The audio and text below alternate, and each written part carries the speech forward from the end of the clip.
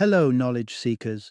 In this episode of 20-Minute Books, we delve into the profound reflections captured in Faith, Hope, and Carnage, a dialogue between the enigmatic musician Nick Cave and the astute journalist Sean O'Hagan. Published in 2022, this book offers insight into Cave's artistic journey, addressing the complexities of creativity, love, addiction, and the ever-pervasive digital world.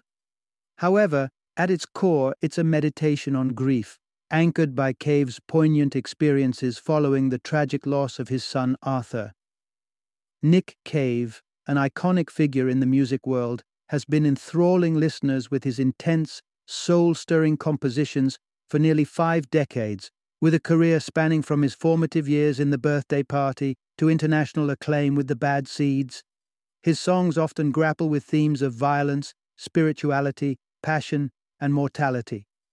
Sean O'Hagan, heralding from Northern Ireland, brings a rich background in journalism focused on the arts, especially photography and music, setting the stage for this compelling exchange. Faith, Hope, and Carnage is essential for long-standing followers of Nick Cave who have been mesmerized by his transformation since the Birthday Party era, as well as those who have recently discovered his magic through albums like Ghosteen or through his candid communication on the Red Hand Files. This book also resonates deeply with anyone navigating the turbulent waters of grief, offering solace and understanding through Cave's vulnerable and raw narrative.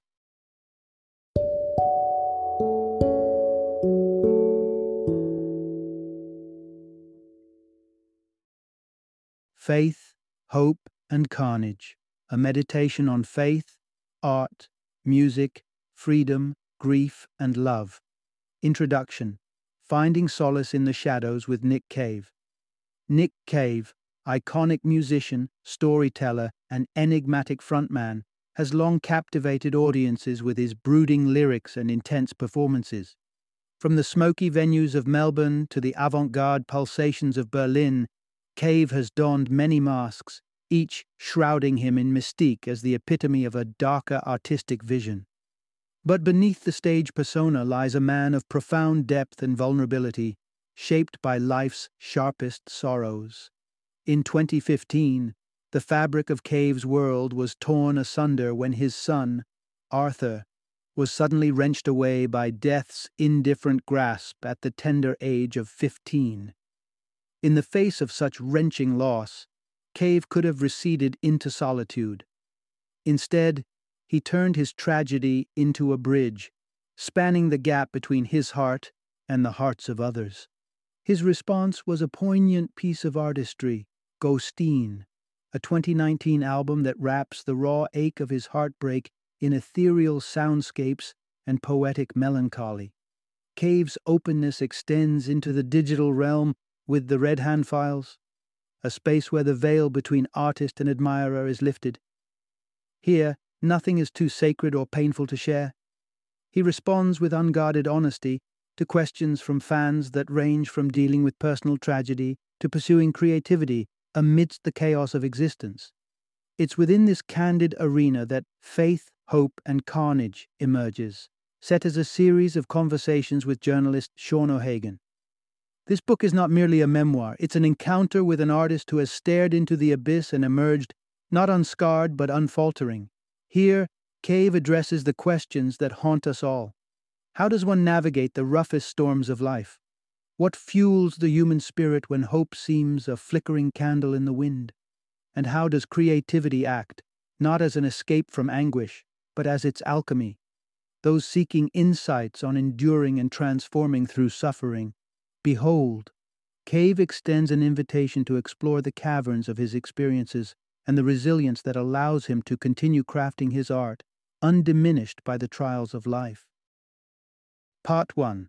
Delving into the lyrical labyrinth with Nick Cave. Imagine standing before an expanse of untouched canvas or an empty sheet of paper, the eternity of a silent beginning. For Nick Cave, veteran of over 250 songs, this starting line can be as daunting as for any fledgling artist. Each new composition brings its own set of terrors, challenging even this seasoned songwriter with the vast unknown of the creative process.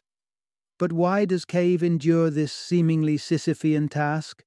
At 65, he could rest on his laurels, join his fellow rock legends in a comfortable retirement, or simply fade away. Yet, Cave is propelled forward, driven by a force that's elusive even to him. Crafting songs from scratch is like wrestling with shadows, a constant battle with self-doubt and anxiety.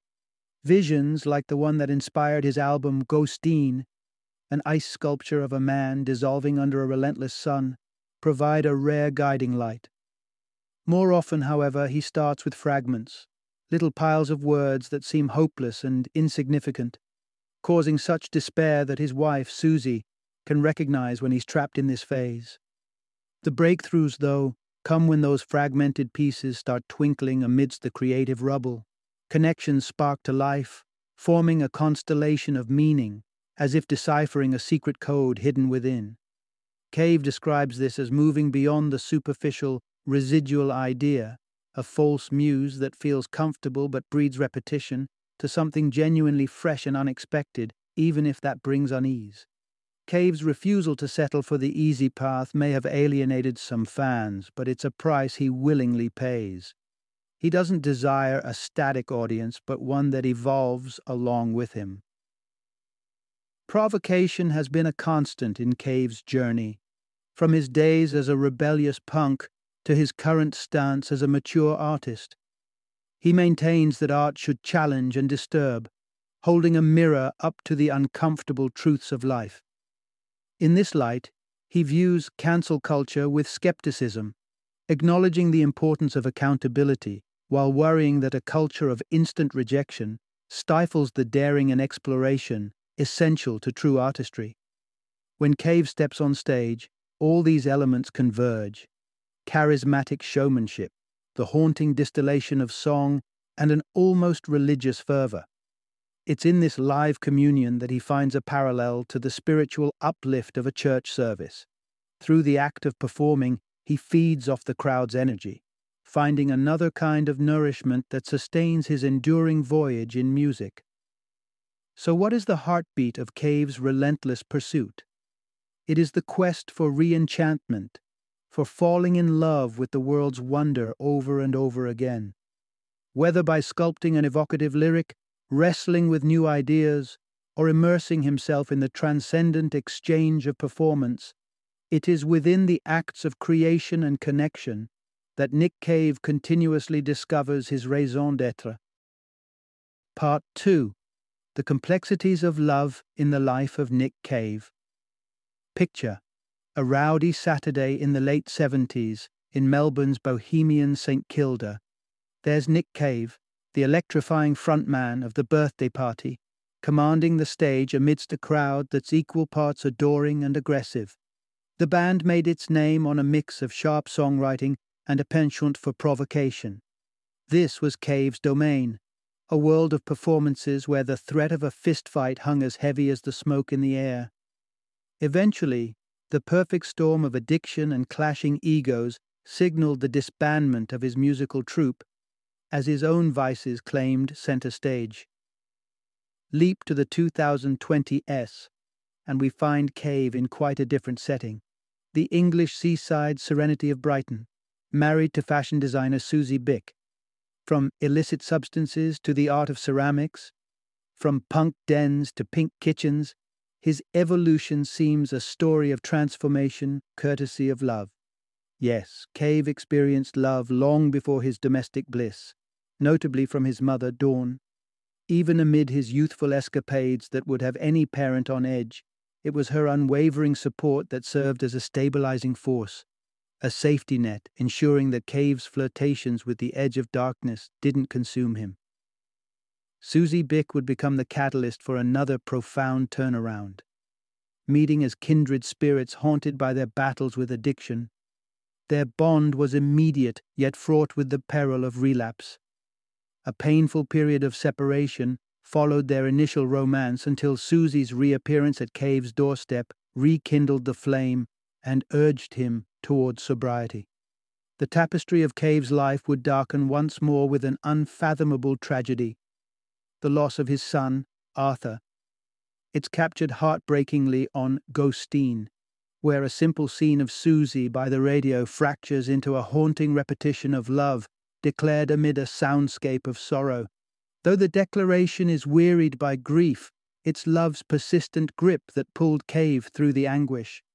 Throughout Cave's life, the thread of love has trailed alongside the grim and the glorious.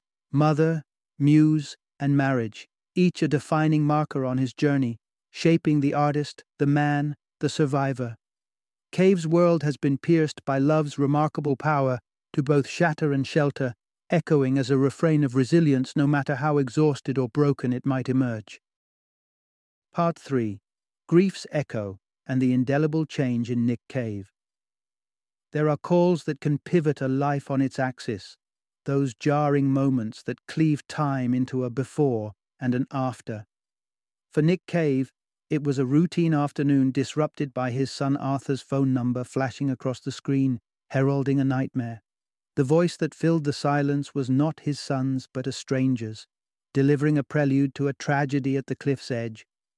After the unfathomable confirmation of Arthur's passing, after police visits, identification of the body, and the surreal serenity of a child in eternal rest, Cave stood on the precipice of despair. He imagined himself so full of sorrow that one false step could cause him to shatter into pieces. Survival, as Cave reflects, came through the pillar of his relationship with Susie. The notion that they were strong for weathering the storm of grief doesn't sit well with him, yet he acknowledges the robust bond they share. Work became a refuge, with Susie immersing herself in her fashion label, and Cave, shrouded in grief, pressing on to complete Skeleton Tree. But it was Ghostine, an album born in the shadow of loss, where Cave sensed the veil between life and spirituality grow thin. He felt Arthur's presence infused within the music, a haunting accompaniment both on the album and on stage, Arthur's parting gift. The couple learned to see Arthur's impact beyond his physical absence, recognizing the myriad gifts he had given them in life and in death, from the profound empathy of others to the bravery to defy conventions. If the world adhered to rules, Cave muses, no parent would ever have to bear the burden of outliving a child. Cave describes an expansion of the heart. Once stretched by the enormity of grief, it now can hold other emotions with newfound depth, including joy. But Cave doesn't entertain the fantasy of trading these profound changes for the chance to bring Arthur back. Such deals don't exist. Grief has not transformed him, for he knows this is not an experience one passes through.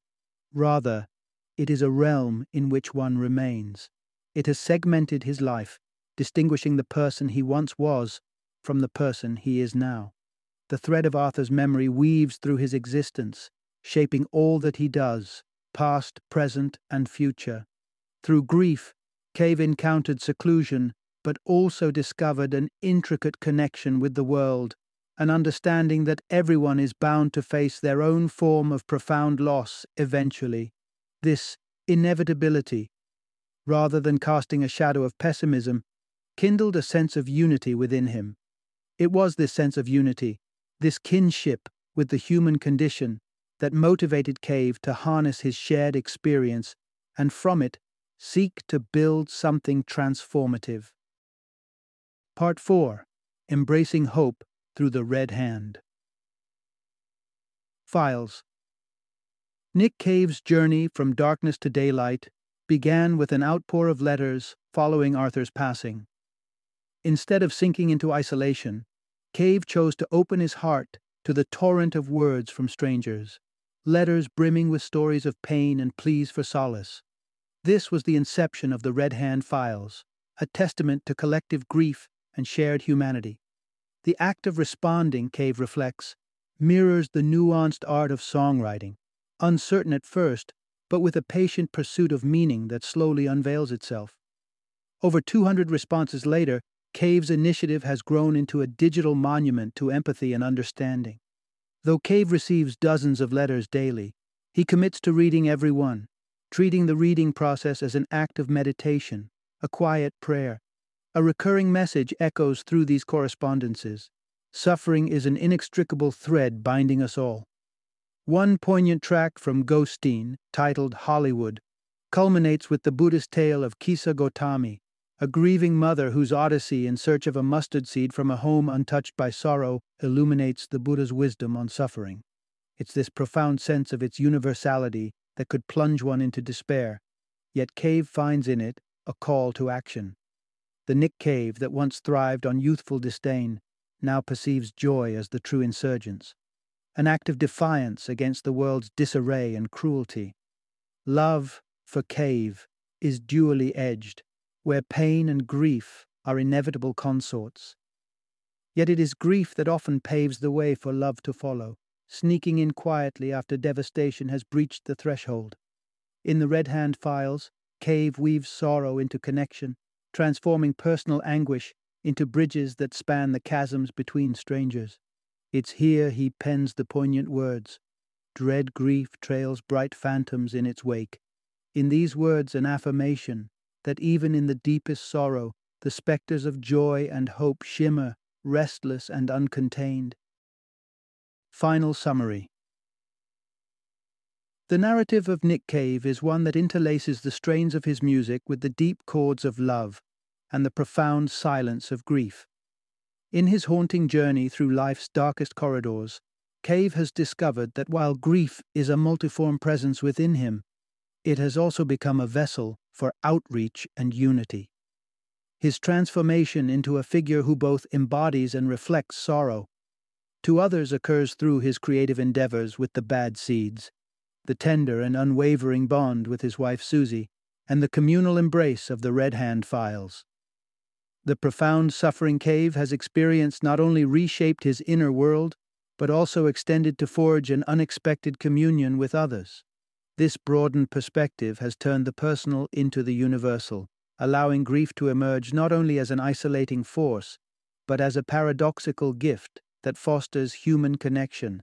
Nick Cave, through his art, love, and dedication to the human collective, offers an empowering testament to the resilience of the human spirit, finding in the wake of tragedy a passageway to healing and shared understanding.